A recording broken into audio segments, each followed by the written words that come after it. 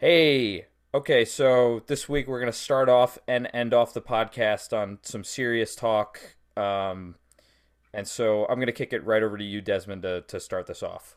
Yeah, episode 10, I think 10, It we've is, been yeah. keeping at it. It's been fun to do this. It's been a good season so far, notwithstanding the last couple games, but it's for it to be fun. I don't know. It's hard for me to do this podcast, and I mean it's hard for me in general the last couple of days with the shooting in Atlanta. I'm Filipino, and to be clear, I'm Filipino man, and fairly racially ambiguous looking person. Clearly not white, but um, I the conversations I've had with Asian friends of mine that are women. And just in general, the rise in hate crimes and violence and discrimination and harassment of Asian people since the coronavirus. It's all very heavy. I mean, I put a long video on my personal Instagram, which if you're interested, you should go over to at When Dogs Dream on Instagram. And you know, but it's a heavy moment. So, we tonight's Islander game is the first one with like season ticket holders and fans, diehards in the building. And all this talk about going back to normal. It's for a lot of people, not having the Islanders was the worst part of not being able to go to an Islander game was the worst part of their um, period of coronavirus. It hasn't been increased harassment, increased threat of violence, and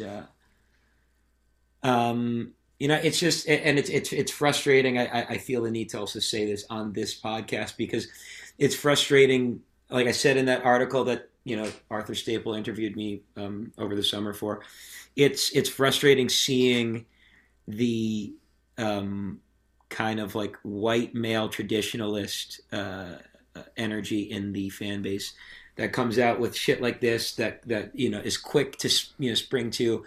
I think you're being foolish to call this a hate crime, and I think you're it's always on Trump. Like, how is this Trump's fault? All this like this fucking logic where they're constantly trying to cape up for gaslighting and just completely dismissing the perspective of non-white people in the service of not having to think about it or not not feeling shitty about or just being tribalistic about their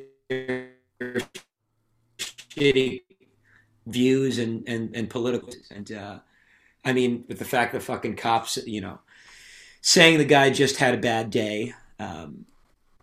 It's and then you find that that cop was posting coronavirus imported from China, T-shirts and shit like that. It speaks to we've been inside for a year, and for me, some people all they wanted was an Islander game again because they wanted distraction, and it's crazy to me that um, I don't know.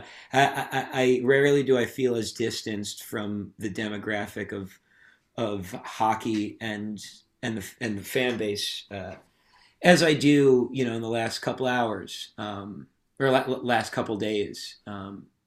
But I mean, yeah, I mean, I was glad to watch the game. I'll be honest. I had a fucking just a shitty day at my regular ass job today, and it was nice to watch the game, but it's just I don't know.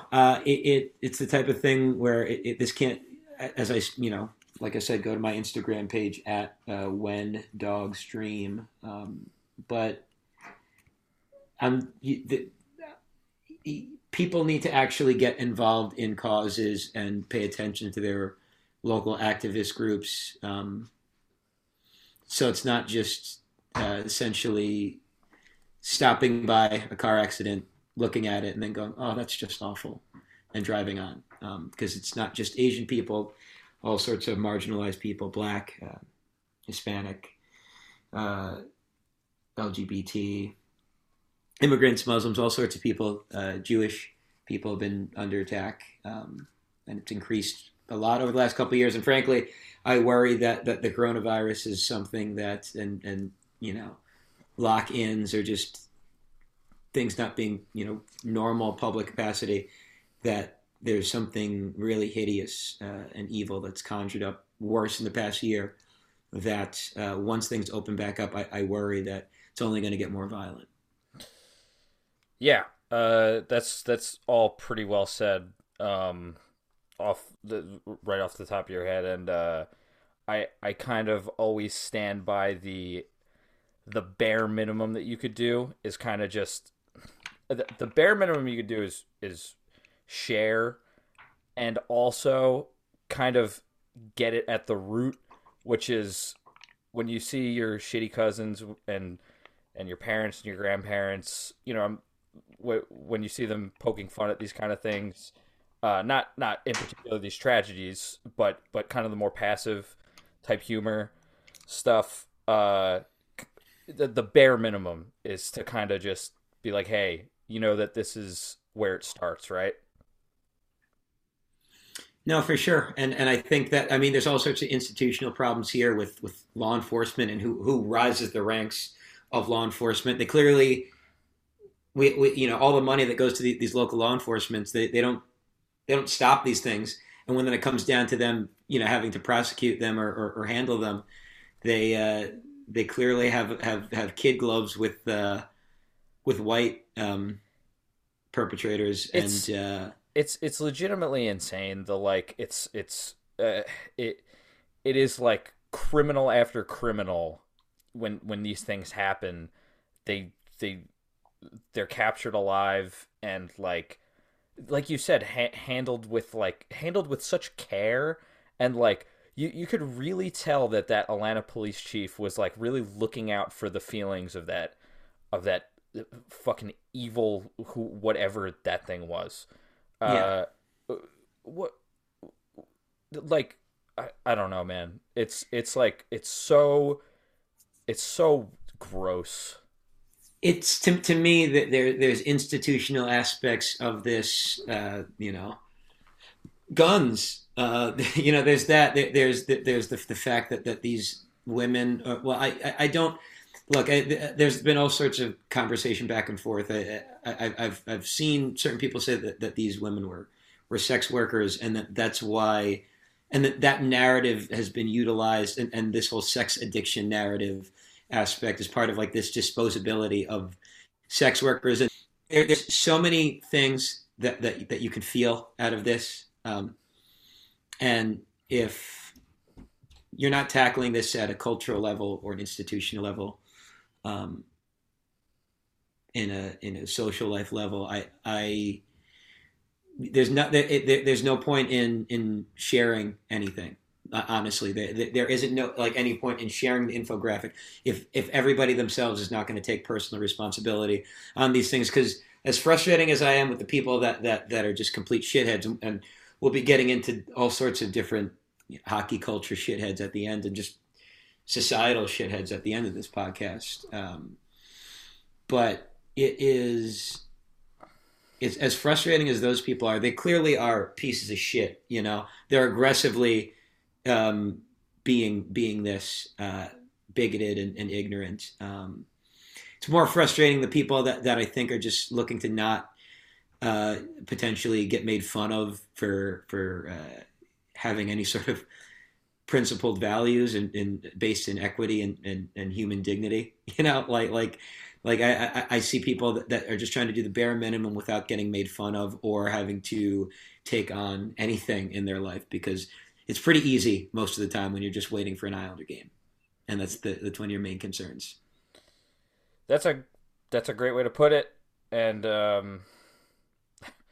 don't want to say a great way to segue because I kind of really quick before we move on to some hockey stuff, I kind of do want to touch on something that you said about it specifically being potentially a targeted crime against sex workers, and it's like this isn't new. This is something that Yeah. this is the most I would say most serial killers, and this is just serial killers. Forget about random one-off killings and spree killings like this, but like they target sex workers, and there's a reason for it because of this. Yeah.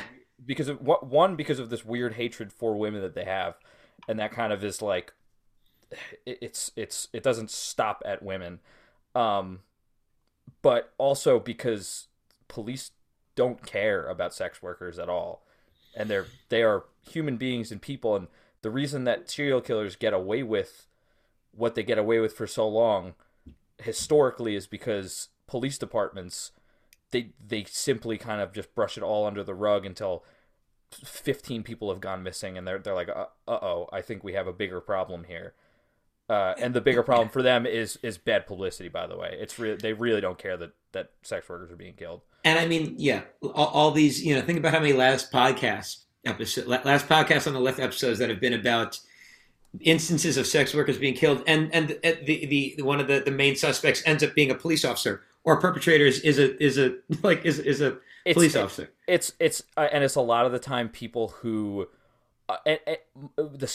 even scarier than that is a lot of time it's people who want to be police officers, but for some reason or another weren't able to, or some kind of position in power adjacent to being police officers, and it's the characters that kind of they want to be police officers, they hang out around police officers, they actively get involved in like police community work. There's something weird going on there. It's been going on for decades.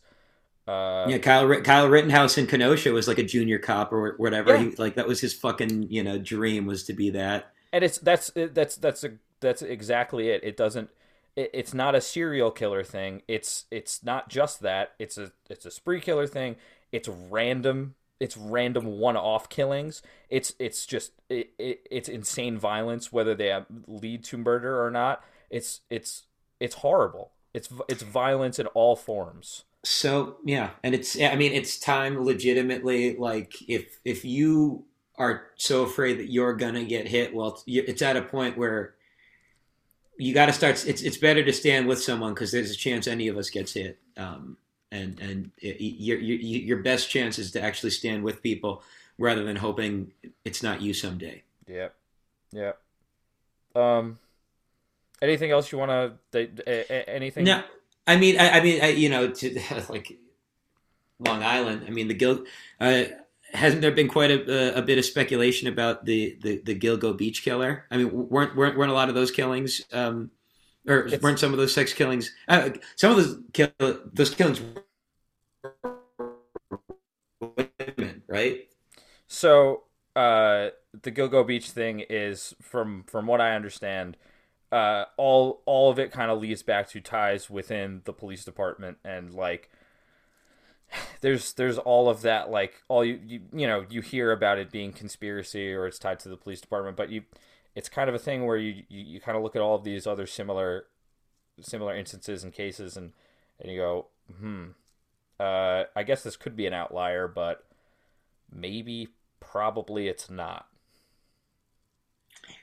Well, yeah, and to bring it, I guess, to the Islanders. The Islanders were a nice distraction for a bit tonight, although that second period, as we'll get into shortly, was not good. But I get that people want to, I don't want to think about the other stuff. Well, the fact that you don't want to think about the other stuff is a sign that it's bad. You should probably put more effort into making the other stuff better. That way, when you come out of your distraction, you're not fucking horrified. Yeah. And but yeah, so I guess the Islanders, and as far as distractions and getting to watch the Islanders, of course, like, the Islanders have had all this good publicity lately. Yeah. Like they've gotten so, we talked about it a little bit last episode, but they got like everybody, every podcast, ESPN, like like I think the Islanders got 3 or 4 thoughts on 31 thoughts. Yeah, You know, yeah. A lot of Adam like Pelech talk. a lot of Adam Pelech love, and it was like so the hockey world was watching, and like damn, of course they see the Islanders lose to the Capitals and Flyers. Yeah, so all right, let's kind of take it back a little bit to there's a 4 game stretch between the last podcast and this. They played the Devils twice. They beat them both times. Sunday was a very weird game. I kind of wanted to get into it a little bit, but the tonight's game is I feel like we got to touch on that a little bit more, and we've got so much more to get to. So basically, they lose Anders Lee. That's the big story out of those Devils games because they won, but they came out of it. They came out of it weaker. So they lose Anders Lee. They lose JP Peugeot or JG Peugeot to COVID protocol thing. No Dobson to COVID protocol. JG Peugeot comes back for the Capitals game, but they're without those two on the Sunday game. They're playing a really weird game. Brock Nelson scores a goal with 1 second left in a period. They drag it to overtime. The Devils appear to have scored in overtime. The league calls it back because it's offsides. Because when it's in overtime, the league automatically reviews it, and the Islanders did not challenge that. The league looked at it and said, "Hold on a second, that's offsides." And then they go down in the shootout early, which is always like a very moment. And then Anthony Beauvillier ties it up in the shootout, and Oliver Wahlstrom seals the deal, and they win a very weird game before losing 2 to the Caps and Flyers. Any overall feeling on? We'll get to the Lee injury and the stuff like that after, but other than that, any takeaways from those Devils games? I mean, from the Devils games, so I actually I did not see Sunday's game. I saw Saturday's game. So I guess while I just kind of look at the box score to refresh my brain of the game Saturday, when you were watching Sunday, like were you watching live? Yes. Did you for even a second think like, oh, that's coming back? No, I turned the game off. I turned the game off. I was hanging out with Lauren, and we were watching 90 Day Fiancé. She likes to watch 90 Day Fiancé. My mom loves 90 Day Fiancé. There's a lot of characters on that show. And so I'm watching the game on my phone, and sometimes when we watch, I'll have a game on my laptop and a game on my phone, and it's kind of insane. But anyway, I'm like, ah, fuck, and I turned it off on my phone, and then I go on Twitter, and I see that people are saying like, oh, they're calling it back. So I was like, what the fuck? And I immediately go back and start watching again. And yeah, so it was a weird experience. I thought they were gonna lose like 3 times throughout. Like I kind of was just like, this is over 3 separate times. Yeah. So it seems like, I mean, and in fairness, the fact that they lost, they lost. They're already without Lee, and then like day of they lose Peugeot, and like literally the game is about to start and they lose Dobson. Yep. Like Sebastian Aho not having his be like undressing and then having to put his gear back on. Like, man, that is awesome. And the fact that like he got an assist was like, yes, immediately. So great. Immediately. So great. Like so great for him. And I was like super confused because I was like playing roller. I had a friend that was at the game, and like I was only getting like he was the only friend of ours that was at that game, but he was like blowing up their group chat with like it escalated from like, picture him like just walking into the arena like super excited, and then he's like, Peugeot's not playing, huh? And then Dobson either. What's going like? Is there are they making a trade for Eichel? Like, are they making an Eichel trade? What's going on? Yeah, all this shit, and yeah, to get 2 points out of that, I think is pretty good, even if it took going to the shootout. Yeah, that first game. So the big things were, I mean, that was the game of the future. Yeah, That was Wallstrom and two Kiefer Bellows goals. That the power move, the that was Kiefer Bellows great. power move was awesome, He tried it in the Caps. unbelievable. He tried it in the Caps game as well. I don't know if you caught that. He tried that power move again. Interest. Oh, okay. Yeah, it was kind of late in the third, somewhere mid third period, something like that. Um, But yeah, yeah, I mean that was the takeaway for me of that. You know, I guess something that I'm wondering about overall. So on that game in that game Sunday, yeah. that was that was Sorokin in it. Never mind. So they are getting Sorokin back in the mix here a bit. Yes, yeah. I kind of have a feeling that we're not going to see. We'll see him in a back. It's tough to. Yeah, we will. We'll see Sorokin in a back-to-back game this weekend. He's looked a little weird, but I'm not holding too much weight with that. We'll see him in a back-to-back. I was gonna say we'll probably see Varley Saturday because I think Barry just wants a win. Mhm. Um, and it's just like let's not lose two in a row to the Flyers, three in a row in general. Let's try and get a win now. Um, and so I have a feeling that we'll see Sorokin on Sunday. But yeah, so yeah, let's they play the Capitals after that Devils game, the Devil series. And they lost a pretty frustrating game. I don't remember much from it. I watched the game and I just like Yeah.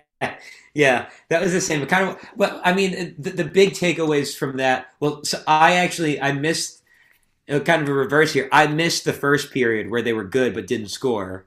that's right. They were very good in the first period. I was like, here we go, they're humming.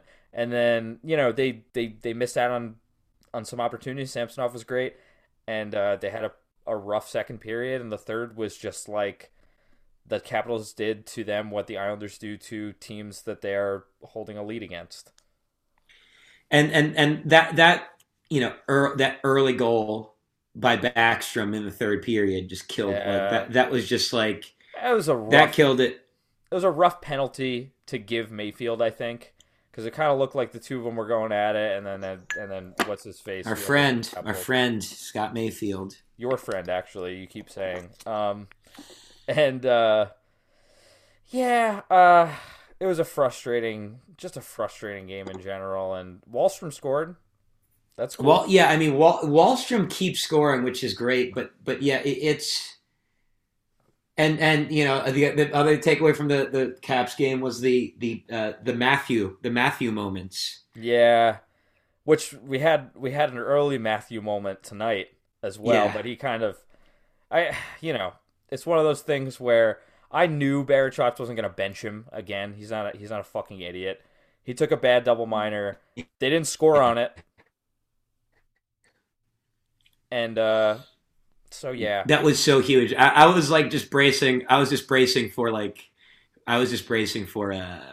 like the Flyers scoring on one, if not both, and just being like, all right, yeah. here we go. Let's start the pod now. Um, Yeah. uh, But yeah, no, yeah, Barzell, and I honestly, I do wonder if it's like if it's a testament um, to Lee, because Lee really was you know pretty equal, I think, into the to the value of that first line as Barzell this year. yeah, yeah. Well, he's composed. He takes faceoffs as well. He's strong. He's a good leader. He puts pucks in the net. Yeah, I understand that like the contract. The second that he signs that contract, everyone looks ahead to the last years of it and are like, it's a bad contract. He's gonna be bad. But it's like, okay, he's good right now, and losing him is bad actually. So you shouldn't be surprised that when he goes down with a season-ending injury, that the Islanders are worse off for it. And Barzell has to He does, or he doesn't have to I mean, he does have to readjust, but it seems like he's just pressing a little too hard. yeah, Like he's he does have to readjust in some way because like you're mainly a goalie, but yeah.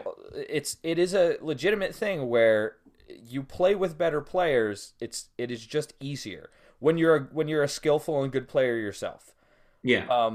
And it's just like it's a thing where I'm not saying that Anthony Beauvillier isn't a skillful player, but there is some kind of touch that Anders Lee has, and that it's a testament to his leadership as well. That yeah, his absence is significant in the sense that Barzal for sure senses it and feels like he has to step up, and feeling like you have to step up in certain circumstances backfires. And it's just a learning curve. Like he'll get used to it, and then or they will trade for help, which let's get into tie a bow on this Flyers game and get into the Islanders had a really bad second period. Yeah, they killed them. It like the Islanders are not good enough. As much as they've improved their scoring, they're not good enough to be behind 3-0. Like the. And you know what? No team in the NHL is good enough to be down 3-0. If you're a Canadian team in the Canadian division, maybe you're good enough if you're the Leafs to be down 3-0. But the Leafs aren't even a good enough team. The Avalanche aren't a good enough team. The Golden Knights aren't a good enough team to be down 3-0 in a game against a good team. And the Flyers are a fine team, but yeah, it's they're not the Senators. They're not. Yeah, I agree. They're not the Sabres. It'd be different if they were, and it's a thing where you can get away with blowing a 3-goal lead or letting up 3 goals and then coming back, and the Islanders almost did it. They almost.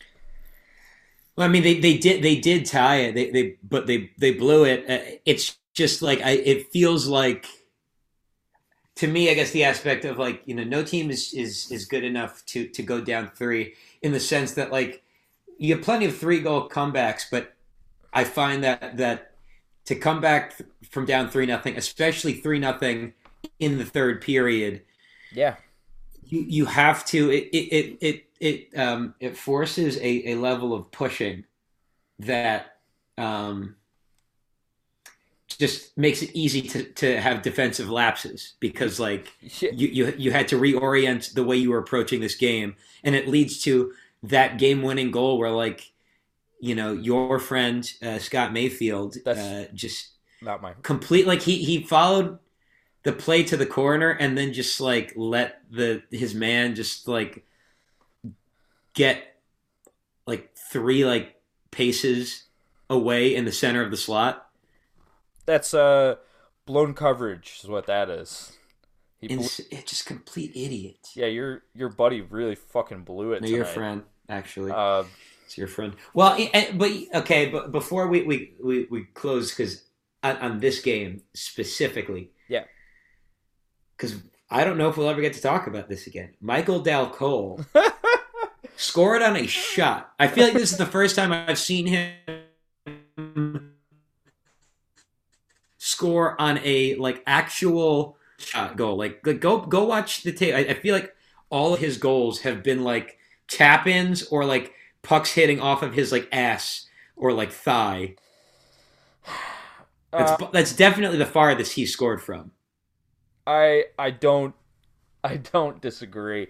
It was a shot that you I watched the because I was looking down when you're looking down. I was they were down 3-0. I was kind of playing guitar, and I hear scores, and I'm like, what's going on? And I look up, and the replay was just like, yeah, it's not a goal that you expect to go in, let alone from Michael Dal Colle. So he barely gets shots on goal. Yeah, he's he was playing pretty well in the beginning of the season, and like I don't know. I don't have an answer for. He's just nondescript. Like he's like Tom Kuhnhackl. No, Tom Kuhnhackl has this weird energy to him that is yeah. It is it is more significant in a way. He's a poor man's Tom Kuhnhackl, who was drafted 4th. I think 5th. I think 5th overall. 5th. Yes, 5th. So yeah, Sebastian Aho got 5 is a poor man's 4th. So interesting that you would do that. that you wouldn't just let that go. Uh, Sebastian Aho scored a goal and Wallstrom scored a goal. At which point, Wallstrom, man, it's great, yo. Wallstrom is such a fucking delight. It's such a delight watching this guy that just like loves to shoot. Like the Islanders haven't had a pure like distance shooter no, in a long time. Like, certain guys have been able to score, but yeah, like they were not like. It's clear that like Wallstrom fills a quote like this is kind of a very specific reference, but with that like miracle run that the Habs went on like 10 years ago, the Halak run or whatever it was, oh sure, yeah, like the Capitals where series. he went crazy, that like that playoff run. Hmm. The B story to that Habs team, if I recall correctly, was Mike Camilleri was like on fire Yeah, he was because playing like great. he was just having that kind of like like sniper hot streak where like this guy has the puck and like as soon as he's crossing the blue line, Watch out. like watch out because he's like looking to wire it like top corner. Yeah. So during quarantine, before like the towards the beginning of like kind of this time last year, I didn't know when hockey was coming back. I had no idea what the situation was going to be, and I was missing it as a significant part of my life. And so I rewatched some playoff series, Mm-hmm. and that was one of the ones that I watched. I would just, I would kind of do my thing, and while I had hockey on in the background, I watched one of the series was that Halak Caps 7 game series that was fucking absolutely insane. Awesome. Yeah, It was awesome. Yeah. Camilleri was playing But great. Halak was out of his yeah, mind. and Wallstrom just reminds me of like probably like a bigger example before all the hot dogs. Phil Kessel, um, kind of had that vibe. Yeah, yeah. Just like couple strides, and especially shooting in stride. Oh yeah. Um, that's something that like Walt. I mean, tonight's goal though, it was kind of a not sharp angle per se. It was a little sharp. Anytime you're a goalie. Anytime that the puck is coming off the stick as a one timer, it's immediately 50% more dangerous, probably. Yeah, and but Wallstrom just loves to shoot, and he shoots from everywhere. I wonder if playing with Pajot has been good with him, good for him because Pajot's a guy that loves to shoot and like doesn't particularly have a like one spot. Like Yeah. obviously, you like to shoot in high danger areas, but like Pajot takes all kinds of shots, and I wonder if wouldn't be surprised if Wallstrom has just gotten so much out of that. Yeah, yeah, I'm sure. I'm sure there's some kind of learning he's done from playing with him. But okay, anyway, so they come back and then they blow it in the last 3 minutes or whatever. So anyway, they lost their last two. It brings us to the Anders Lee injury, and he's out for the rest of the season. And now I got the sneaking suspicion that they're going to target someone at the deadline or before the deadline. I wouldn't be surprised if we see it sooner than later because of one, the quarantine situation, and two, uh, Lou Lamoriello is a pretty aggressive guy when he thinks his teams are good. Like the best example of that, in my opinion, is when he fired. Was it Claude Julien he fired before the playoffs started and the team was in first place? He was just like, yeah, I don't really like the way that Or you're was it running. Rob Fatorik? Was Maybe it that was him. Rob Fatorik guy Yes, who was yes, mentioned in that 31 Thoughts yes, yeah, yeah. I don't know why. article? I don't know why Claude Julien came to mind. But yeah, so I kind of have a sneaking suspicion that we're going to see something of relative significance. It could be as significant as Taylor Hall, which I kind of hinted at last podcast. Uh, because his value's down, because Lee is out for the season, and they have the room, or it could be someone like Kyle Palmieri, or it could be a number of other number of other people that could step into that. And I'm curious what you think is going to happen. So I think that, and I'm just kind of I think that Lee being out the whole season, that's 7 million Hmm. right there, and then they have the Boychuk space still, right? Uh, I don't know. I am not positive of what If flexibility that they have. works, Yeah, because I'm of a couple of minds where like you want them to make multiple moves. I want them to make multiple moves, and I would rather. I think I would rather a two solid moves over um, one huge move that costs a lot of assets. Um, I don't know. I feel like a guy that I really want them to get is Nick Foligno. I think I might have mentioned that last time, but he's on an expiring contract, so you don't have to worry about it next year. Um, at least I think he's on an expiring contract. I'm pretty sure, and he strikes me like he's a captain. Hmm. He's a two-way player. He's a grinder. He'll like you know he would he'll fight for his teammates. It would have. I think he would fit in the locker room so well. Um, Yeah, I I don't disagree with you on that front. I just don't know what his offensive output is. I like legitimately not saying like I don't know. Like I'm legitimately saying I don't know. I have to look at that. I think it's not that great this year, but I think he may have had like 120 something goal season, but for the most part, he's like a 15 to 19 goal guy in a Torts in the Torts Columbus system, which is similar to the Trotz Islander system, but I don't know. I think um, A good fit. I think he'd be a good fit. I think he would help the room, and I think him playing on like the third line left wing instead of Michael Dal Cole, I Well, think yeah, that's a significant would be upgrade. good. And I imagine on the point of production, Nick Foligno is probably going to be playing with a better line than whatever he's playing with in Columbus by playing with JG Pajot and Pajot and Wallstrom. Wallstrom. Yep. Yeah. Uh, That's a good thought right there. And I have to think that if they do trade for someone like Felino, that's not the only thing they do. I can't see that being the no, big. that's not going to be. Yeah. What do you think they should do scoring wise though? Because to me, that's the bigger question to me is that like I don't know because at the end of the day they lost their captain who was on pace for like a 36 goal over an 82 game pace.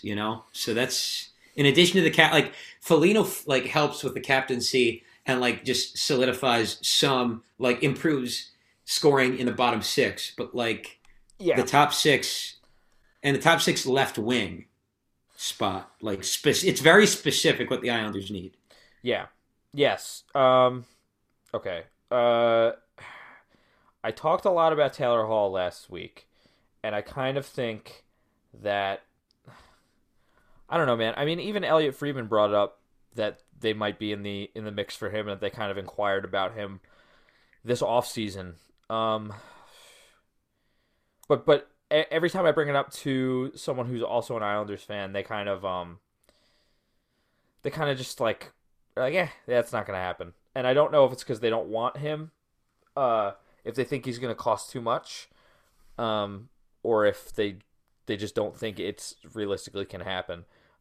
I think that he's not going to cost that much. I don't think there'll be an insane bidding war for him either. I think that his stock is low, and like it's it's not going to be an insane amount that you pay for a Taylor Hall. He's got no term. it's a lot. It's a lot of money. I imagine that they'll make Buffalo, whoever trades for him, will kind of hold on to some of that salary. Um, I don't I know. guess I could see the Kyle Palmieri thing coming to fruition. He seems like an Islanders type player, and he's having another guy who's having a bit of a down year, but he kind of fits the system. Um, he's the issue with him though is I'm pretty sure that he's like firmly a right. It's okay. Well, according to Cap Friendly, he's listed as right wing and left wing. I don't know. I didn't know that he also plays as off wing. If that's the case, I feel like I usually see him on the right though. You know. I do too. Yeah. So if he's like as it's the type of thing, is he like? Does he prefer that? But is he? If he was as good at on his, I don't know. Maybe it's a preference thing. I just am leery. Also, if you're like looking to specifically put him with Barzal, I don't like when a line has all the same Sure. hand. Yeah. I Yeah. just find that runs into issues creatively and drawing up plays. You're 100% right. So I think they need a lefty, which is why something that was interesting on the No Sleep Till Belmont podcast that they talked about was, would you do a Beauvillier for Philip Forsberg trade? Yeah. So I was gonna kind of bring that up next, the Philip Forsberg thing. Yeah. I kind of was mulling it over when I think you or even Scott said in the chat, like, would you do that? And I kind of was like, and I never really gave a solid answer. Yeah, But it's a situation of what am I thinking? Yes, yes, I would. especially after seeing tonight's game. Yeah, Bo, I I like Beauvillier. It really does feel like he is falling in to that category of like maybe like almost Kyle Oposo esque of like, he's good. He's definitely more skilled than Kyle Oposo, but it's like, is this guy really a top six guy, or is this a like great third liner? yeah. And because his numbers look like a second liner, but if you can trade him for someone that's definitely a top six So forward. so what's the what? It's not a 1-for-1. The Islanders got to give more. So what is the more? I know that. So Beauvillier is an RFA. That counts for something. That's significant. I mean, I would give one of those. See, here's the thing. With any of these trades, it's that would you trade for this player, and then would you be willing to be the highest bidder for this player? So you gotta consider the first, and it's a thing where I know that you're pretty dead set against getting rid of that first, but in this draft, which is considered a weaker draft, which is considered a defensive heavy draft, which we'll kind of get into, the Islanders are like, I don't want to say there's an abundance of them, but they seem to be good at developing defensemen. There's a couple in the weird. wings, and it's a thing where are you going to get in this draft a player like Philip Forsberg, or are you going to kind of hope that you do? Is that going to be available? And if it isn't, why the fuck not? Especially if you think that you're poised to go on some kind of run, and that pick is going to be in the 20s anyway, if not Yeah. 30. The complication with a guy like Philip Forsberg, though, is that with Philip Forsberg, it's good on one hand for hockey reasons. It's good to have him because if you don't win the cup this year with him, well, you have a training camp with him next year. Yeah. But you have next season. But the expansion draft is this summer, so that's one more player that they would have to protect unless they do some sort of backroom dealing, trading as the Islanders did last time. Jeff Berube. The bribe, basically the bribe trade, which again, it's like What did they give up? they gave up. So they traded their first round pick that year, and maybe a second round pick the following year, but definitely a first round pick that year. I think that's like what 2017.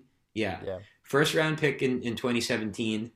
Jake Bischoff, who was like just a U.S. development prospect. I don't know if he's become anything. I haven't heard his name at all, so I'm assuming not. I'm not sure if there was another prospect, but then also they traded Grabowski, Right. and in exchange for them agreeing to uh, choose Berube in the expansion draft. Like the Islanders, who knows? And when you do that shit, you are at the whim of the GM, know. And now that Vegas has happened, who knows? I'm as a hockey fan, I'm excited, but as a Josh Bailey fan, because of the jersey that I got this year, Yeah, the value will decrease significantly. if he gets traded, I'll be very upset. Or if he gets expansion drafted. But unless they win the cup, it's complicated. And to that point, so now that I say that out, like I think it might be better for them to kick the can or kick the tires on Hall, because you don't have to deal with it next, like, because that's one less player that you have to protect. Yeah. And think about it. People were talking about how, like, is Taylor Hall going to take a haircut to be on a really good team? Well, maybe he gets a taste of it here. Yeah, and he gets to hang out with his little buddy too, his little buddy Jordan. And honestly, that line could fly. That would be so sick. And then all of a sudden, you got an Anders Lee, Brock Nelson, Josh Bailey second line. Yeah, and then a Nick Foligno, JG Pageau, Oliver Wahlstrom, or Bellows. Yeah. I was gonna say, let's even just say that the Foligno thing doesn't happen. Yeah, and let's go. But all right. So we'll be talking about this every week until something happens. So, but the defense, the defenseman, we got so Aho, like, it's crazy that Aho didn't play for 3 years. Yeah, and like at times, like, it's annoying that, like, he because he hasn't played in so long, he is viewed under even more of a microscope. So every time he's like on the wrong side of a play, it doesn't even need to be a goal. It's like, oh, I don't know about it. Like, yeah, it becomes this whole fucking like thing of like, no, if you don't get to have both of those things, and like he clearly is good. He was an AHL All-Star the last year that there was a full AHL season. Yep, he scored tonight. He's got a couple assists. They got Bolduc. They've got Robin Salo. It's like the Bridgeport system developed Pelech, Polak. They developed Mayfield. I know that you're mad at him right now, but he's an NHL player.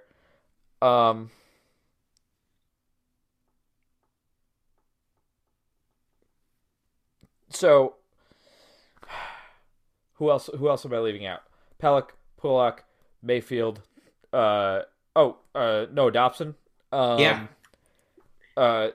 Like you said, Bolduc, Aho, and Bolduc has to play in the NHL. Aho is fringe. He's kind of just playing because someone's. But they did sign him to a 2-year. He has one more year on his contract, and it's a 1 year. Yeah, it's a one-way deal, which I also think that might be expansion bait on some level. Yeah, I can see that. I could see that being expansion bait. But I think, like, to your point about trade targets, I could see Bodie Wild being a guy that they are willing to part with in a trade. Because he's kind of had a down 2 years as a prospect, which does hurt, but I think, as a sweetener, that's a good sweetener, because it's a guy that is very skilled, but it's a change of scenery before even making the NHL is kind of it is a bit of a look, like you were the throw in here. You were not like the prize like Yeah. get here. Like they had to rationalize, um, your value here. Yeah. So like it's good. That's why, yeah, it's interesting. Bridgeport. So like maybe Brett Thompson is like Yeah. good, a good defensive coach, but he can't That's coach what offense for shit. that's the reason why I put this in Hmm. that we should talk about this. It is a situation where Brent Thompson kind of gets he kind of gets the third degree from Islanders fans whenever he's brought up. And I think a lot of that's got to do with how Josh Hosang was handled. It seems like they had a pretty bad relationship, or at least like it had its rocky parts. Um, and everyone kind of talks about like, oh, this guy can't develop players. Like, what are we even doing? And then you look at all of these defensemen who, he is the head coach. Um, it is under his umbrella of direction and development that these players have turned into regular NHLers and are still like, all signs point to Bolduc playing in the NHL sooner than later. Robin Salo, like you said, there's just it's just it. He might be okay. And I think it also might be that the island. I think another aspect here is that the Islanders just drafted better and lucked out on their defensive picks, whereas their forwards.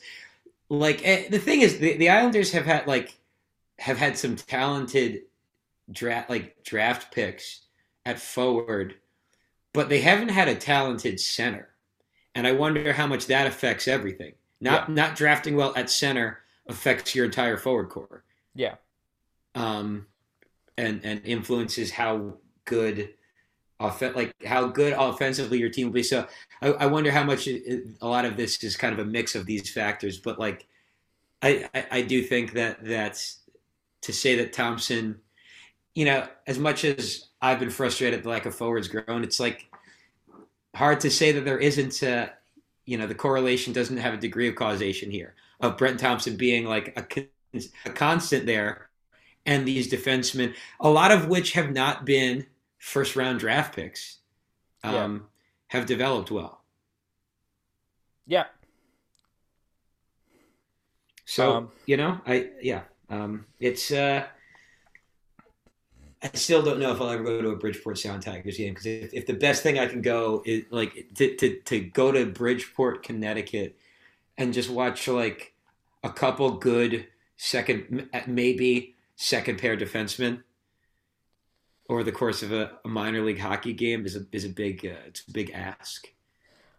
I've been to a Bridgeport game as of I want to say it was I want to say it was when Pollock was on the team. A few of these guys. I had fun. I don't know. It was okay. They won, I think. I don't remember. It was whatever. But yeah. Anyway. um, all right. Two things I want to kind of brush over really quick is the sicko senators situation. Have you seen this? Have you seen the cardboard cutouts and the fan base posting it every time that anything happens to them?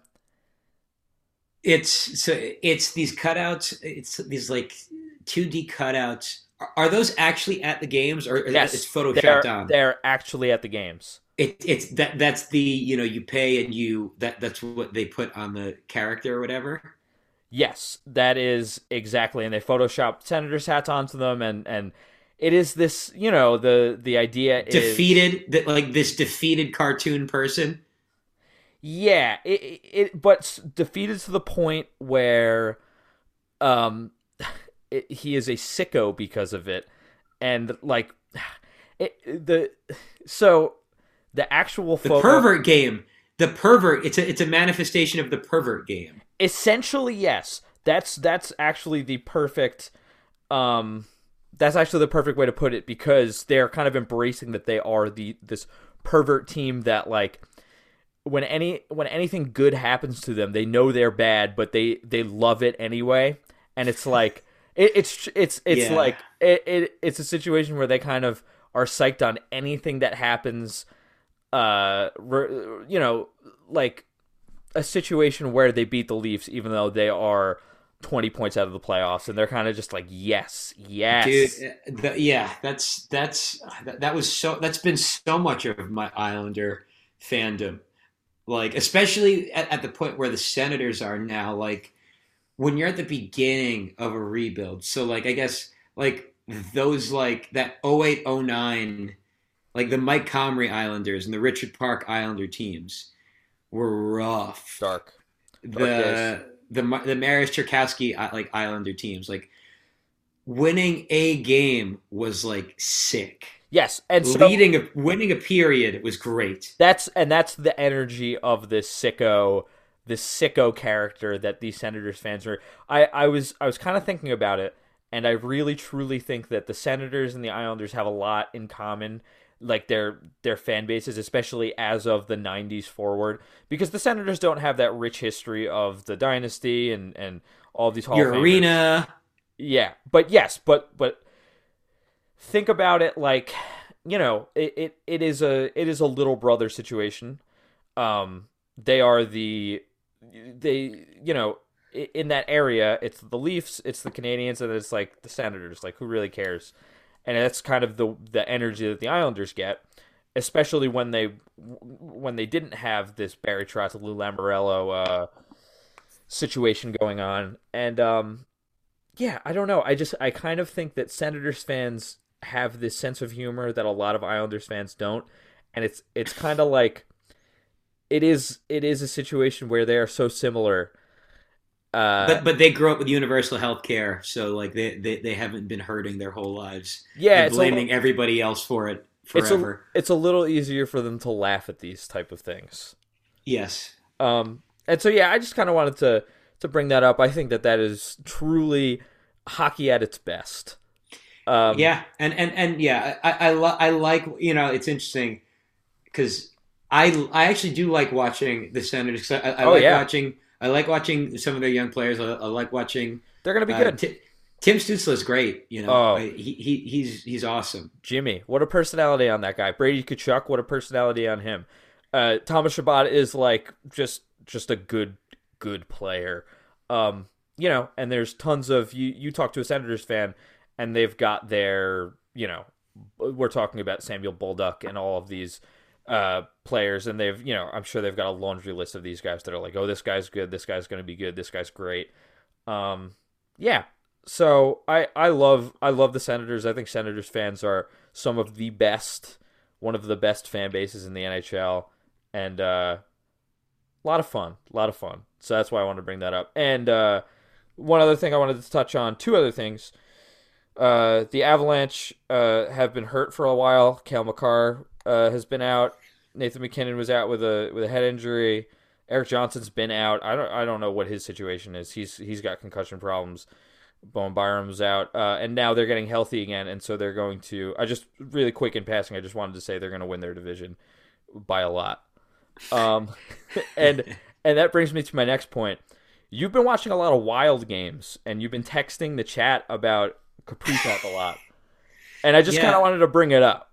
yeah. I I mean, feel like you'd want to it's talk about it. look. I mean, I watch them a decent.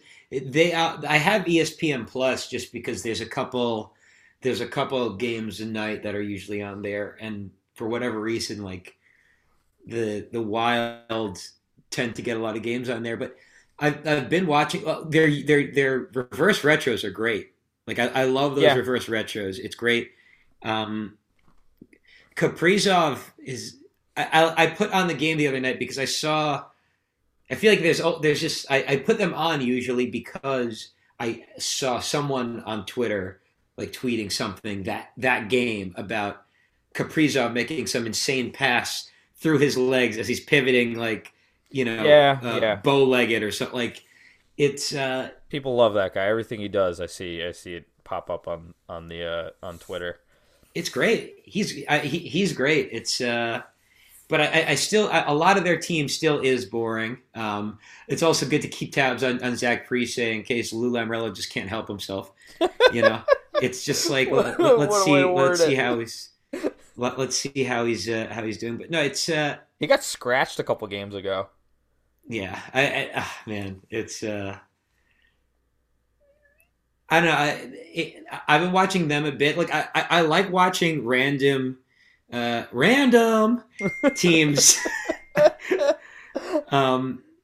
like watching random teams a bit just because it's nice. We're Islander fans. We've been fans of a random team our whole lives, and it's sometimes it's nice just to like actually dip into the randomness of like a fucking.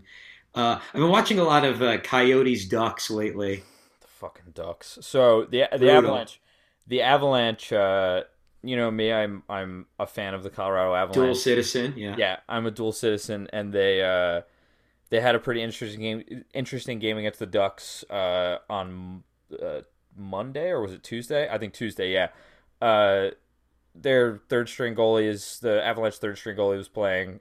He let up like 4 goals on like 7 shots or something like that. And so the Avalanche go down 4-2 in the first period. They wind up winning the game 8-4. And so they're the first team since the 80s Flames to let up 4 goals in the first period and then win by 4 goals at the end of the game. Fun little stat. That's an 80s. Yeah, it's an 80s stat. Yeah. I love those reverse retro Ducks jerseys though. Yeah. They actually look I went through this thing with them where I liked the way they looked when they first came out. I was like, "Oh, yes, I was like the sicko thing. Yes. Yes." And then I kind of was like, "Heh. I think it would have been nicer if they went with just the classic Mighty Ducks thing." And then when I saw them actually on the ice, I was like, "Oh, yeah, those are actually kind of sick." The uniform, in general, like it's not just like the jersey by itself is one thing, but like the pants and the hockey socks they had, like and the gloves and the helmet, like everything else helped it. Where like the jersey, I was already a fan of the jersey. It's a jersey of a mascot wearing a jersey. Yeah, that's so cool.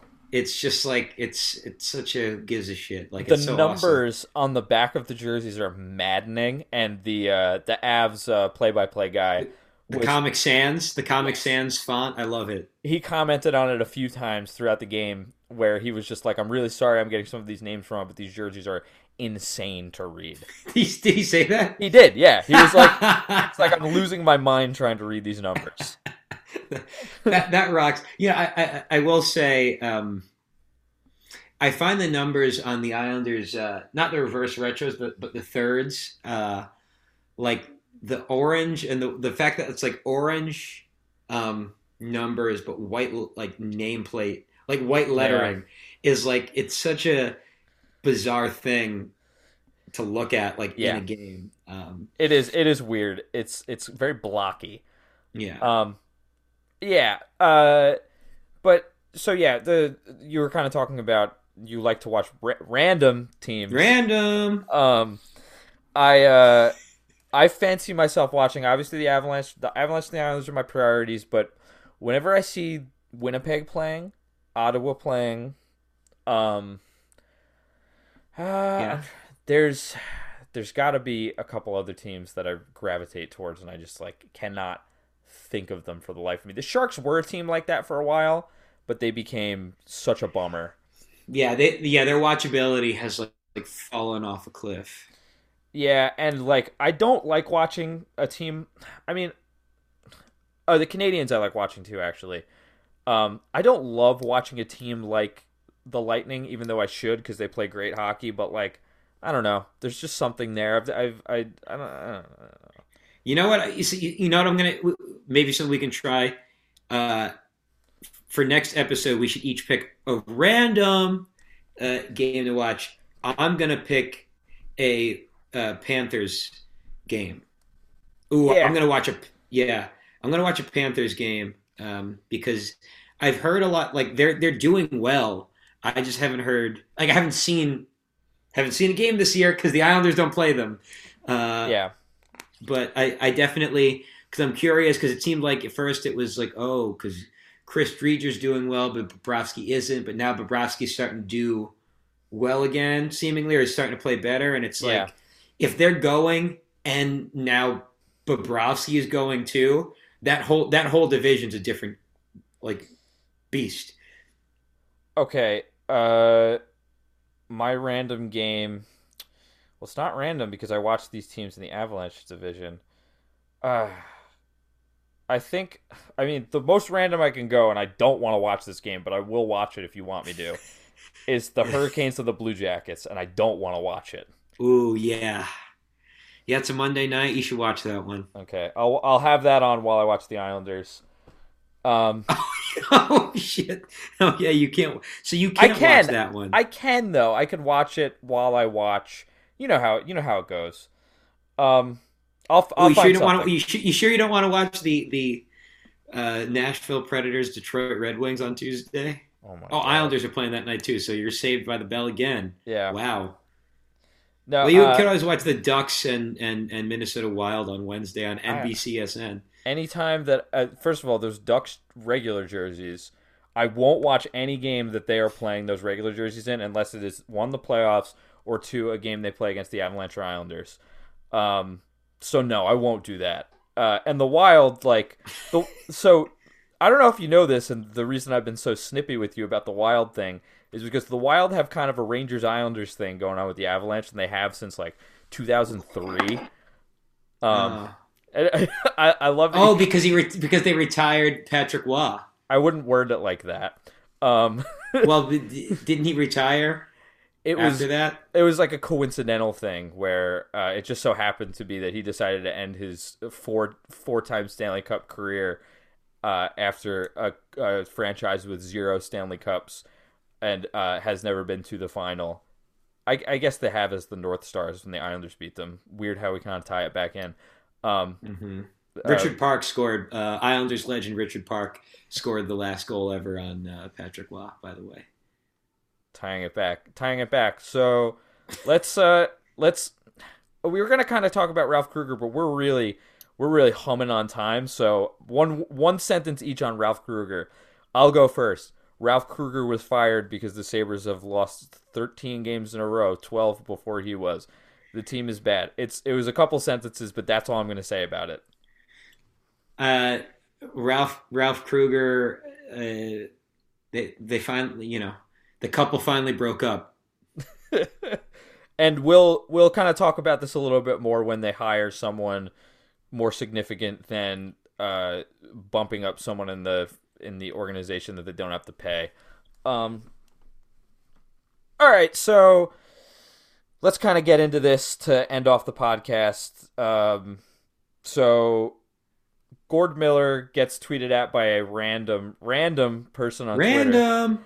That basically said, "Hey Gord, when are you gonna be on Spittin' Chicklets?" And he tagged Ryan, Whitney and all the other guys, and he basically said, I think those guys are great, but I'm not interested in being associated with Barstool Sports. Thank you." And then it kind of devolved from there. Yeah, and he then elaborates. He then elaborates later that he wasn't going to, say more on it, but because he had been reached out to by female colleagues and non-white colleagues, it made him feel like, all right, you know what, if I'm already starting to get some heat for this, this throwaway tweet that was just like a passing response to someone. Like he explained why, explained the sexist and racist past and culture of Barstool Sports, and it's and why he doesn't want to associate with it, and why he thinks it's just not in line with what he wants to do and what he wants to do like as a public figure, and then like Dave Port, like obviously all these God, fucking yeah. Jesus Christ. Barstool losers that like they like simp. It's the same like it's the same thing with like the Trump fucking cultists. It's the same mindset. It's yeah. the same like cultist fucking losers. Like these people were. A friend of mine said like these people are just like born henchmen. You know, like that's what they're like born to be. Like it's just fucking pathetic. Um, and like Dave Portnoy, like that you're everyone's entitled to say what they or do what they want, but when you come after this thing like and you come after me and like all this with slanderous lies, and it's like it's not nothing he said was slanderous at all, actually. Especially if you're trying to frame it in a legal construct. He's trying to use legal framing while literally just operating on bad faith, like self victimization, which they always say that everybody else loves to play the victim.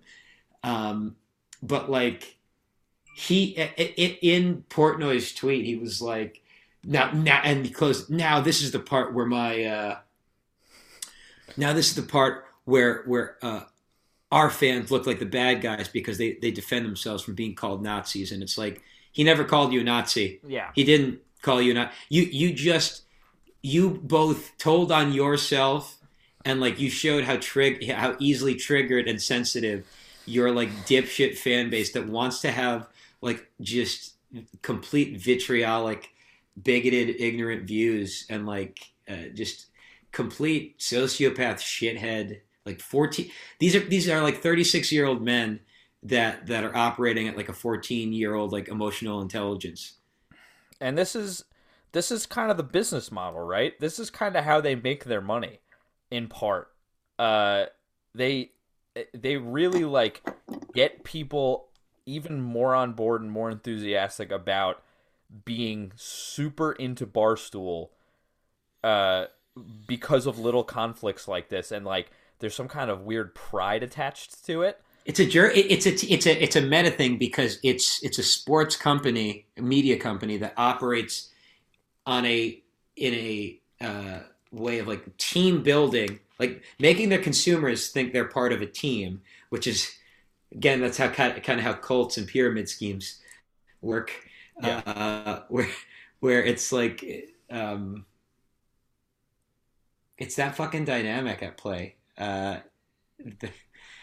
It's so and like mixed with also like I mean politics are now playing off of that, like right-wing politics, right-wing grievance politics play off of that shit too, where it's just about like fuck yeah, I'll kill for you, man. It's like what the fuck are you talking about, you freak? Yeah, it's like we're getting a little too enthusiastic about a sports company, a sports brand, and like, yeah, I don't know. It's so weird.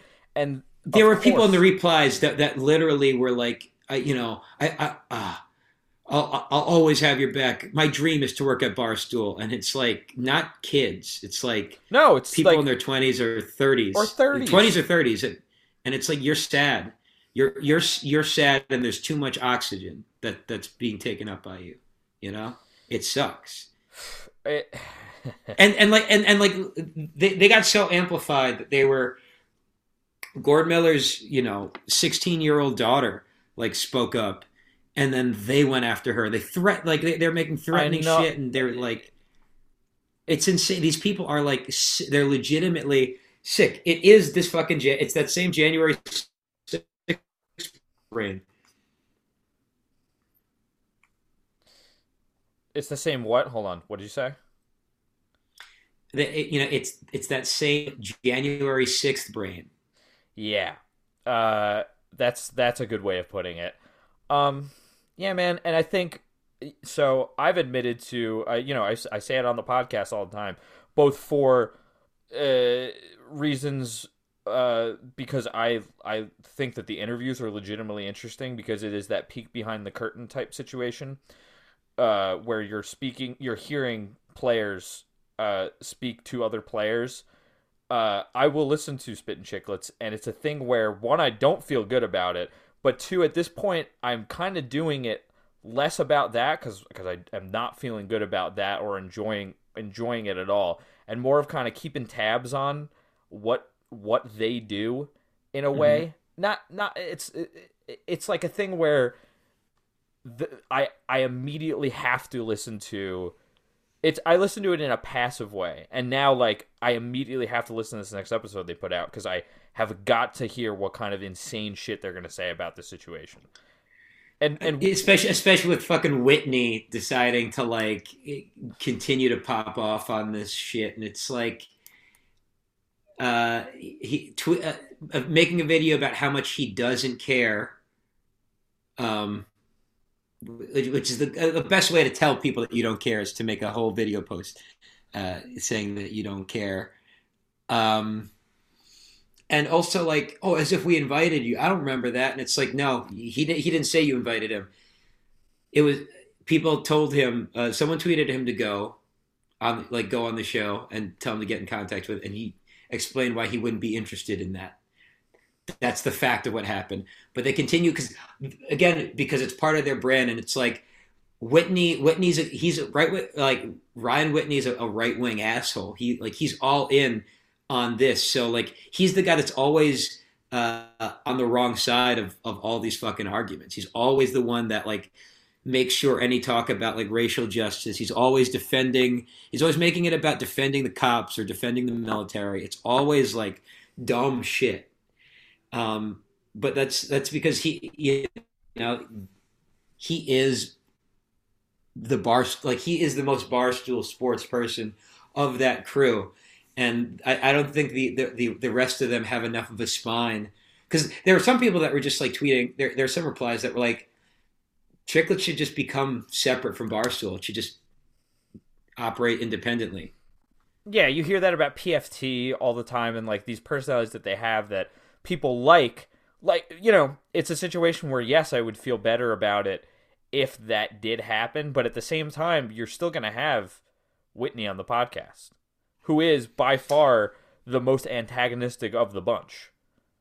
Well, he's mad because we have the same amount of Stanley Cups. Which is zero, which is none. Yeah, which he has. None.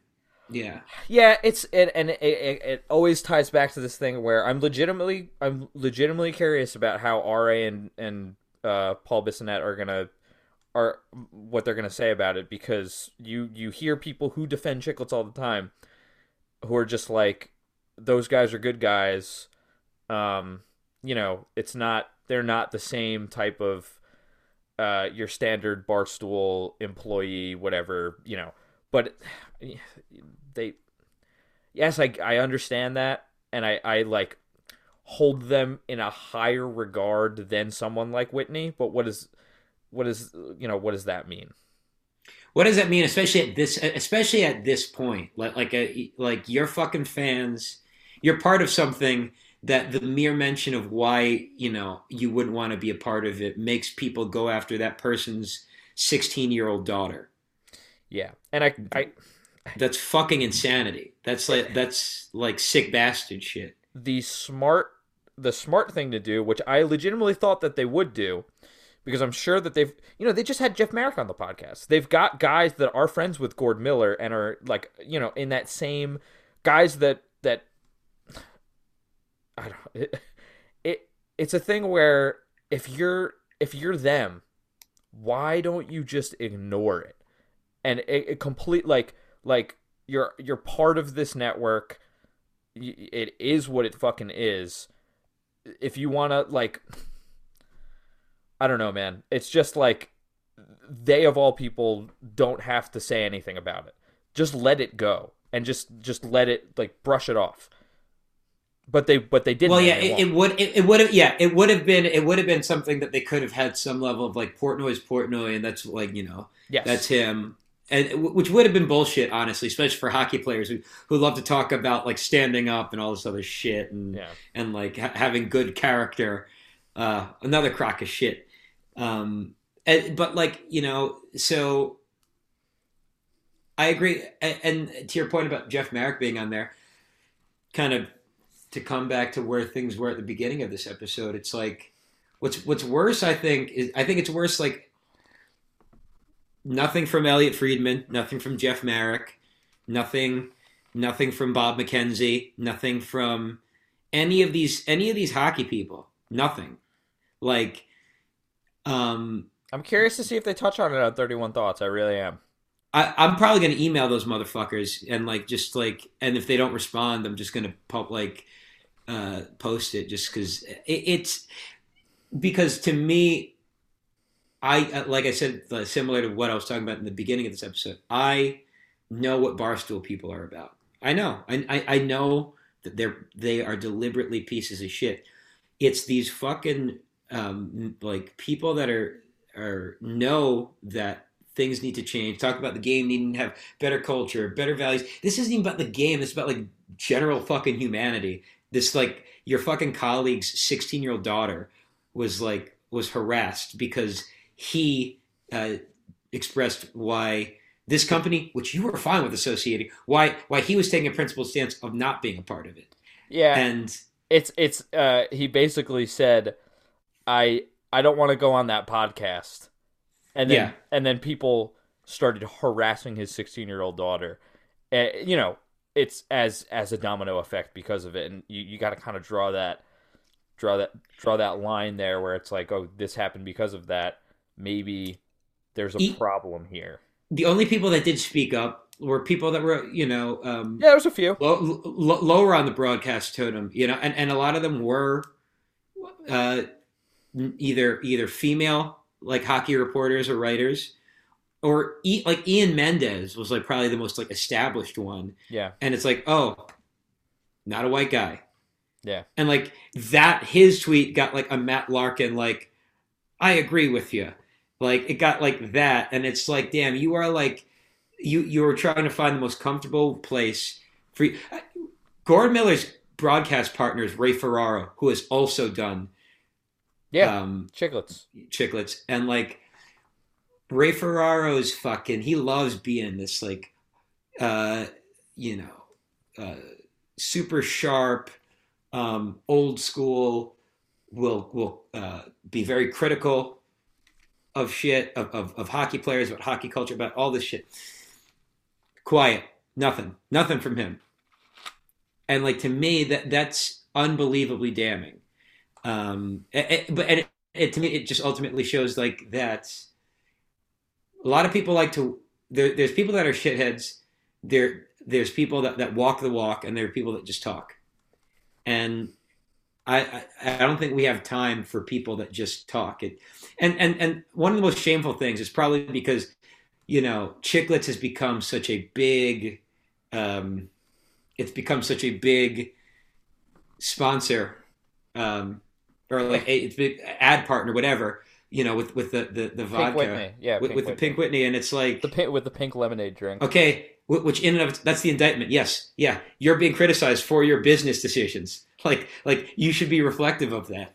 And Gord Miller is, and clearly Barstool isn't. And I know that this is a longer episode, but it just I think it's worth pointing out. Like there's the whole point of like there's an interesting thing going on where people that were attacking Gord were simultaneously doing this thing where how dare you question a company's values where because you work for NBC Bell. Well, he works for TSN, which I guess is a subsidiary of NBC and Bell or Yeah. whatever. How dare you say that?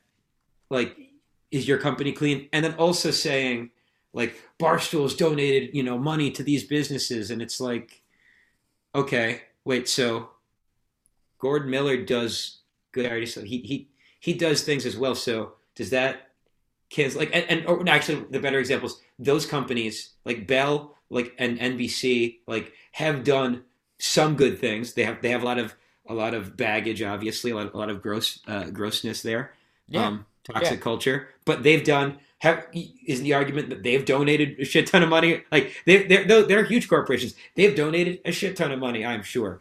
So it's like maybe so then technically wouldn't that arguing point, that whole concept of like arguing that goes out the window. So now it's just back to the merits of what Gord Miller was saying and how it holds up about Barstool.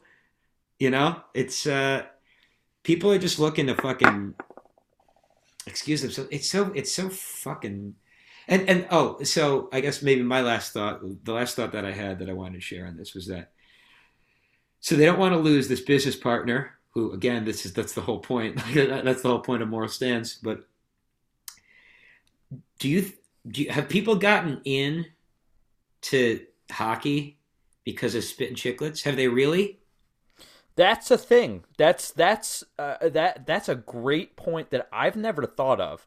Where Spit and Chicklets, much like most things hockey and hockey media, it's really something for people that already like hockey, isn't it? Yeah.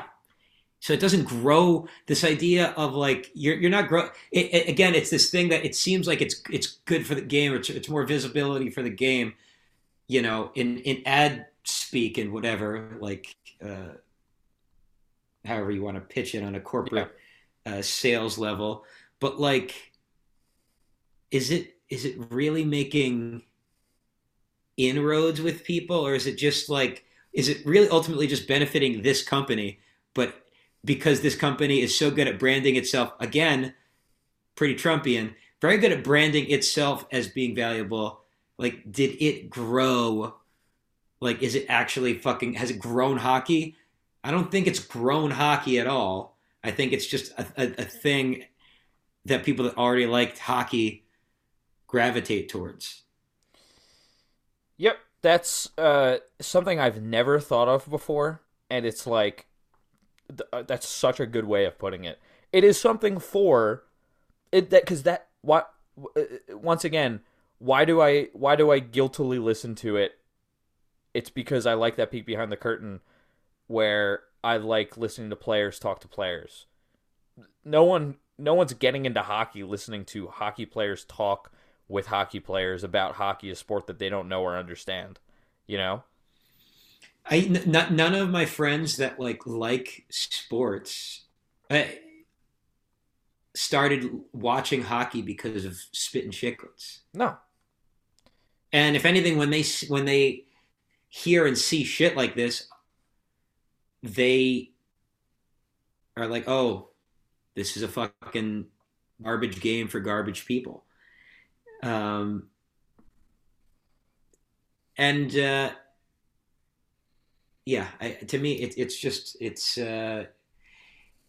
makes it all that much more pathetic that you know it's to the NHL's own failing. They continue to uh, kneecap their ability to grow the game because they're so busy trying to cater to People the who already the like it. loudest people that already like it and that are for various cultural reasons very protective about the game not being grown towards other people. Yep. Other people. Yep. All right.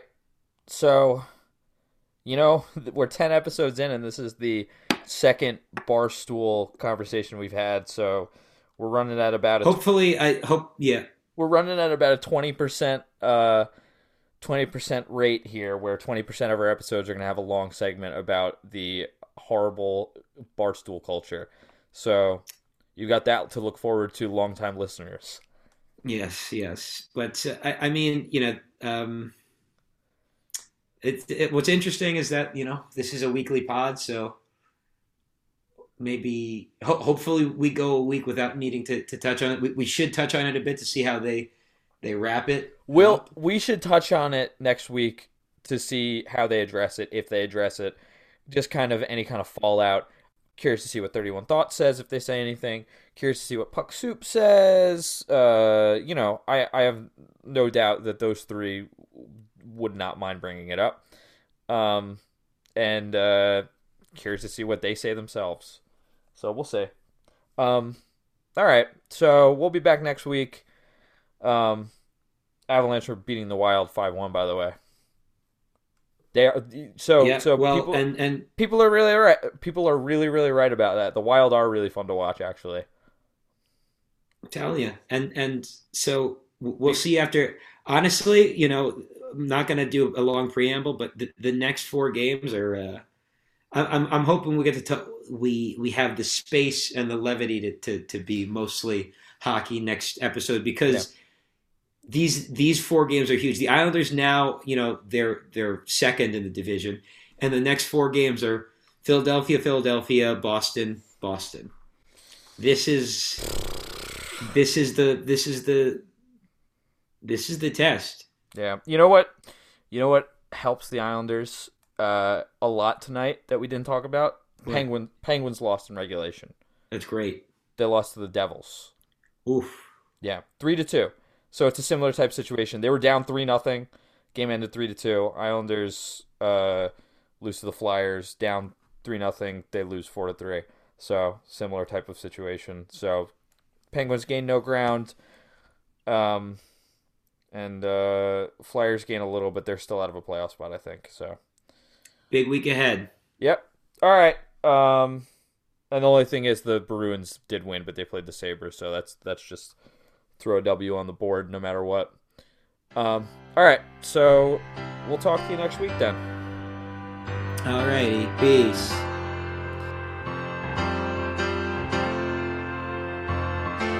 Now that she's back in the atmosphere with drops of Jupiter